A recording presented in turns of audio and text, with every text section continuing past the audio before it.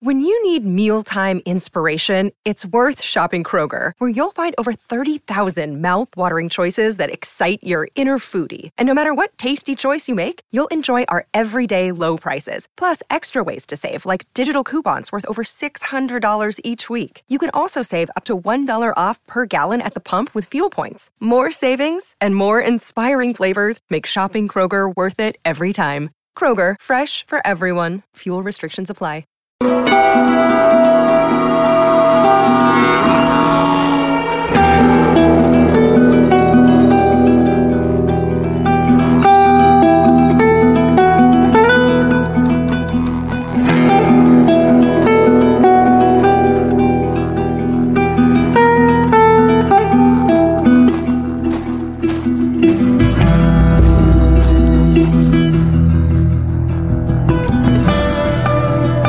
Welcome to Savage Starlight, the officially unofficial podcast for The Last of Us on HBO. I'm Jim. I'm Aaron. And today we're talking Season 3. Nope. Right. Season 1. Wait, who knows if we get a Season 3. Season 1, Episode 5. Endure and Survive. Aaron, we did it! We did it! We got the Savage Starlight Fiesta going, baby! It finally happened. We've been waiting 5 weeks for it.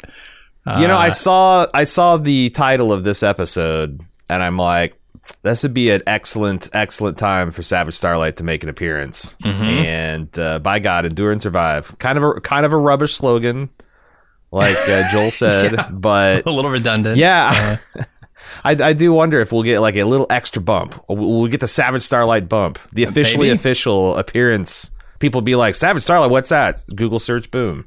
Yeah, I felt a little like Babe Ruth pointing to the outfield, calling their shot. I knew it. I just knew they had to do it because it's such a nice thing in the games. Yeah. The way that Ellie kind of taunts Joel with the endure and survive thing that he kind of fucking hates, and it's so good. And I don't know about you, but I thought this episode was really good. It felt like a love letter to the game. Yeah. Oh yeah. So much of this is straight out of the game, and it hits hard, man. They spent a lot of time this episode just having the kids play together, and so that ending, whew. I was not ready and I for really it. thought, pacing-wise, like, I could see them hanging out another episode. There's still so much left, Mm-hmm. like, because you get because the last 10-15 minutes of this episode fucking moved, baby. Yeah. I'm like, they could do this, they could do that. I could see them, and it lulled me into. So when, it turns out Sam was bitten, I'm like, oh, fuck. We're going to have to say goodbye to these, because I thought they were great. I thought whoever they had played Henry, he looks so fucking exhausted and tired and scared. It just, I don't know, he really won me over. I thought his kid brother was adorable. Having him not have any hearing is an interesting... adds a lot of extra, I guess, drama to the world. Sure. And just also seeing him and Ellie laughing like that. I mean, like I said, it does everything the game gets you to feel. Yeah. And I thought, I just the way they introduced the mushroom people at the end. That bloater when he grabbed Perry. It's from a distance, but he got the old Joel execution scene. Totally. Like you won't believe how many times I've been ripped apart just like that. It's always so scary too, because it's like, you don't see it coming. It's just like you take enough damage and all of a sudden it flips to the end screen and like, oh, I'm getting my head torn in half. Oh wow. Yeah. That was fucking metal. Oh man, those things felt tough to take down. I liked Joel going into dad mode and being the single-handed protector of Ellie, like with a wall of lead. That was cool. I like all the ways that they used Henry and Sam's short time with Joel and Ellie to stress more about Joel and Ellie. Give us more insight there. I mean, I feel like I know Ellie a little bit better after this episode. Sure. And she changed a lot. This is going to take a bite out of her, it feels like. Like, her reaction at the end, she is visibly harder. Yeah. And also, it seemed like there was this element of her thinking that she had magic blood, and it's like, this is my purpose. I'm, in like some kind of like quasi child way, thinking that would work, and then, when you saw Sam at the edge of the bed, it's like maybe it did, and nope. It might just be a case of her trying to comfort Sam the way that Henry was trying to comfort him earlier. Do you think she played it that way? Because I thought it's tough to tell. It's on the line, which I think is perfect. Yes, I wanted it to be kind of both things in that moment, and I think it was. Yes. And then, man, when you see after she buries Sam and writes the message, "I'm sorry," and then she walks off, she's like, "Come on, Joel." She's now pulling him on this mission, right? She's now leading this mission, and I feel like that's the switch that flipped. It's the determination to use her superpower to try and help people, to make sure that this shit doesn't happen to anybody else, right? Yeah. I just want to remind everybody, we'll be taking everyone's questions here in a bit as soon as Jim and I have talked our piece. Please make sure to be aware that there are show-only watchers. I know this is a big video game episode, and we might want to just talk a bunch of video game stuff, but then that's fine. You can talk about stuff that happened this episode. I don't want to shut it all down, but just like, let's be extra careful that we in the halfway point, that we get everybody to the safe zone, right? Sure. I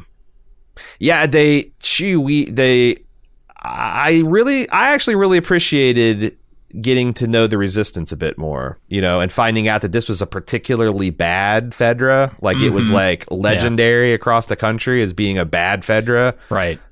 Makes you feel differently about, revolution, baby. This is why I'm not in favor of them. Like, good people are going to die no matter what happens.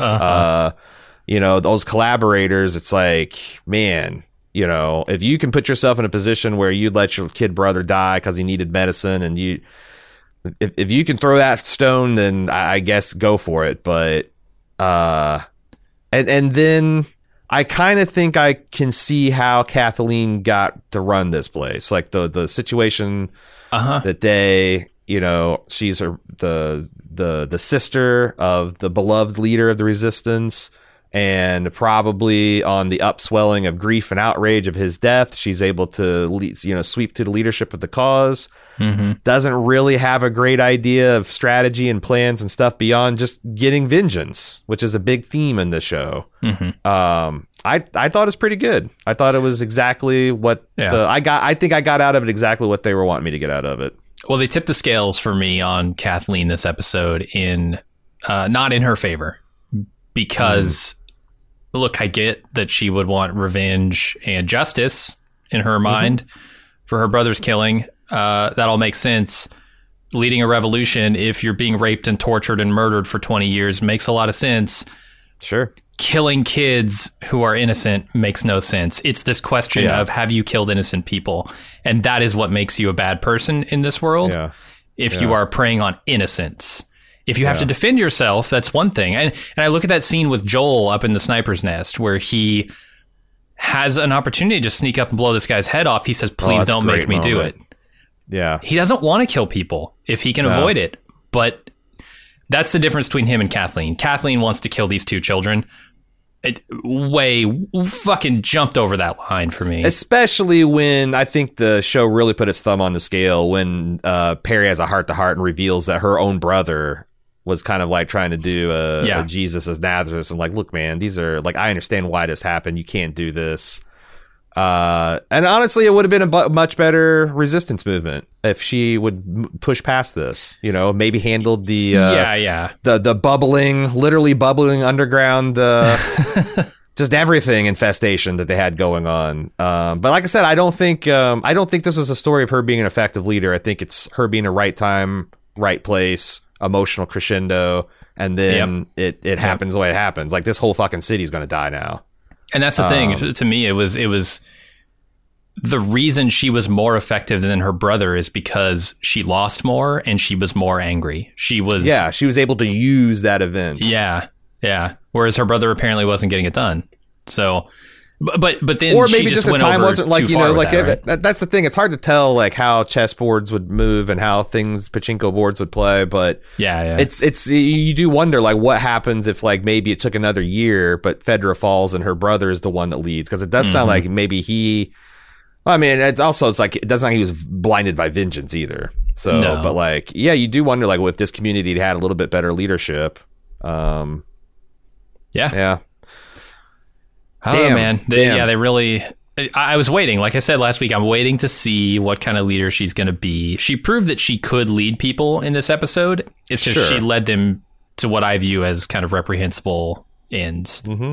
Yeah. So, no, it was really tough. The way she dealt, just kind of like, I guess that's the revolution, right? It's like there's no more rules. You can just lie to whoever you want to lie to and offer false promises and talk about fair trials, and it's all a big joke because it's you know, fundamentally it's not a serious thing.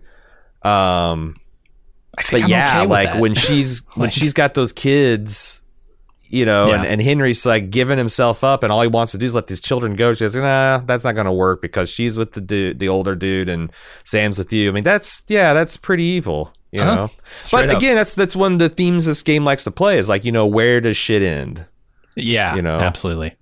Where does it all end? You know, would you like Joel if you walked a mile in his shoes? Mm-hmm. Would you like Kathleen if you walked a mile in hers? And you get the impression that, you know, if she had like somehow killed Sam and Ellie and Henry and Joel had got away, that they'd be coming back for vengeance the next day, right? Like it would have been another cycle. So I guess it's good that the person who killed Sam was Henry, because all he had to blame was himself there, right? Watch out for that fungus. We'll be right back with more Savage Starlight. We found something to fight for. This podcast. Welcome back to Savage Starlight. Did you feel like they left a little ish stuff on the table? And how'd you feel about that? Ish? Yeah, the play, castle, school, underground. Oh.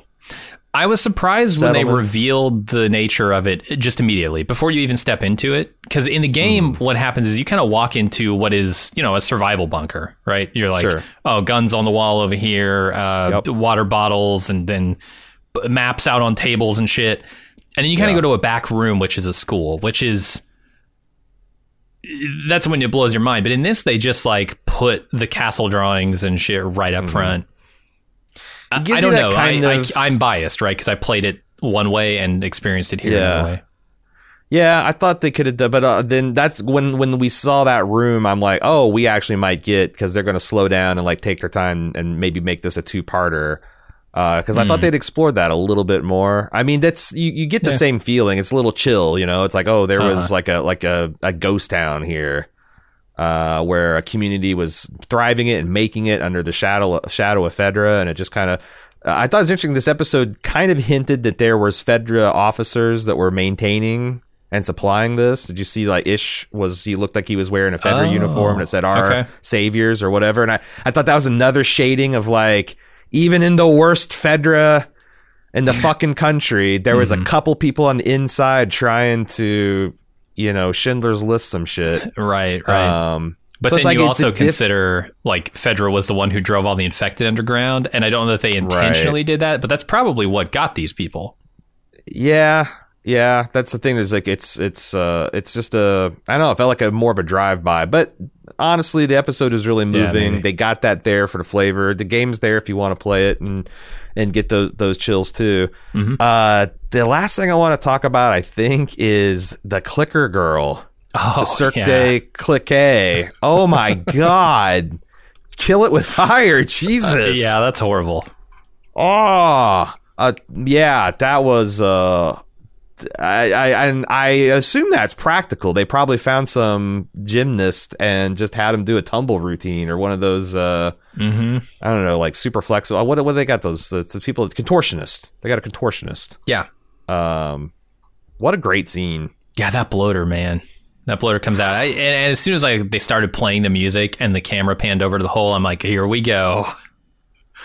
Yeah, because I kept on thinking, like, where's this clicker coming? Where's it? And I remember in the trailer, you always saw wreathed in flames. So as soon as that thing blew up and like I'm like, oh, I wonder. Mm-hmm. And boy, I had no idea. It was a whole mess that came out of that hole. I was quite the. This is why we saw the earth quaking over in that other building, right? Last episode. Yeah, I guess Anthony was more right than I gave him credit for. It was just literally a mass of entombed. Yeah. And it was also a bloater. Mushrooms. I was wondering if it was a bloater. And right. I think everybody was right a little bit. Yeah. I also really like that part where Henry assumes that Joel is Ellie's dad, and they both simultaneously say, is a nice callback to the first episode where it's like, we're not taking her. I'm not going with them. Like, he's not my dad. Yeah. No, there were a bunch of good moments of levity in this that they needed, because boy, that ending hits hard. Yeah, and I love that there's still a lot of ambiguity. Like, what was the deal with the doctor? Why did he take a side there? To get. I assume to get the leukemia drugs for Sam. Yeah, it all tracks. But it's like, I saw some people in the chat were saying, like, I wish we'd seen a little bit more of her brother, like seeing like what the resistance. Because we get a hell of a lot more than we did in the game, and I kind of like that they still leave a little bit of stuff mysterious too. Because that's The Last of Us. There's a lot of things where, like I said, this Ismael stuff, like, you can even miss a lot of it if you're not like hunting down every little scrap of paper. And, that felt like you got the incurious gamers side of that story where you're just kind of looking around. It's kind of fucked up. But, if you're not looking for the journals and all that, the collectible, you might miss the details of it. Yeah. But, I think it's funny. Am I wrong that every single rifle we've seen in this game so far has been the exact same model of rifle, and are they doing that as an intentional gag for the video game? Because I feel like it's the same goddamn bolt action scoped rifle. Yeah, and I actually there's a couple people grumbling in the feedback section about like being kind of dissatisfied with how the guns are being treated on the show, but I kind of like it. I really like the fact that, like, nope, this is just the one rifle you get in the game. I don't know what to tell you. Yeah. I don't know what to tell you. You're going to get this revolver and this pistol, and Ellie will have a different one because she'll have something special, but not you. You'll never get her pistol. Right. And you get this rifle. And 50 of them in Bill's bunker, but you're only going to take the one. Yeah, I just think I don't know, man. I think it's, I like that I feel like the shows every once in a while just kind of nudge, wink, at the gaming conventions, and not in a way that's distracting or whatever, but yeah. Man, what else? Man. You got anything? You want to talk about before we get to the talkie talk? I've got stuff I want to talk about in a lot more detail, but we can save that for Tuesday. Yeah. No, I'm sorry. Monday this week. I don't want to throw people off. It's a weird week for The Last of Us. Yeah, it's because the big game, baby. Mm-hmm. The big game's throwing everything off. We'll be back Monday with our full take. Feedback on Thursday. So technically, I guess you got an extra day, kind of, sort of, observed. To get feedback to us. This is the part where we part ways with the free downloaders and the ad supporters, and we invite the supporters to come on into the instant talk section where they can ask us questions and make comments, and we'll get to respond as many as we can. And you can get the archive of this and participate live next week if you just join the club. Support.baldmove.com to get ad-free feeds, a bunch of other premium podcast episodes like this instant talk, etc. TLOU at baldmove.com if you want to get in feedback early. TLOU at baldmove.com. Endure and survive, people. We'll see you Monday.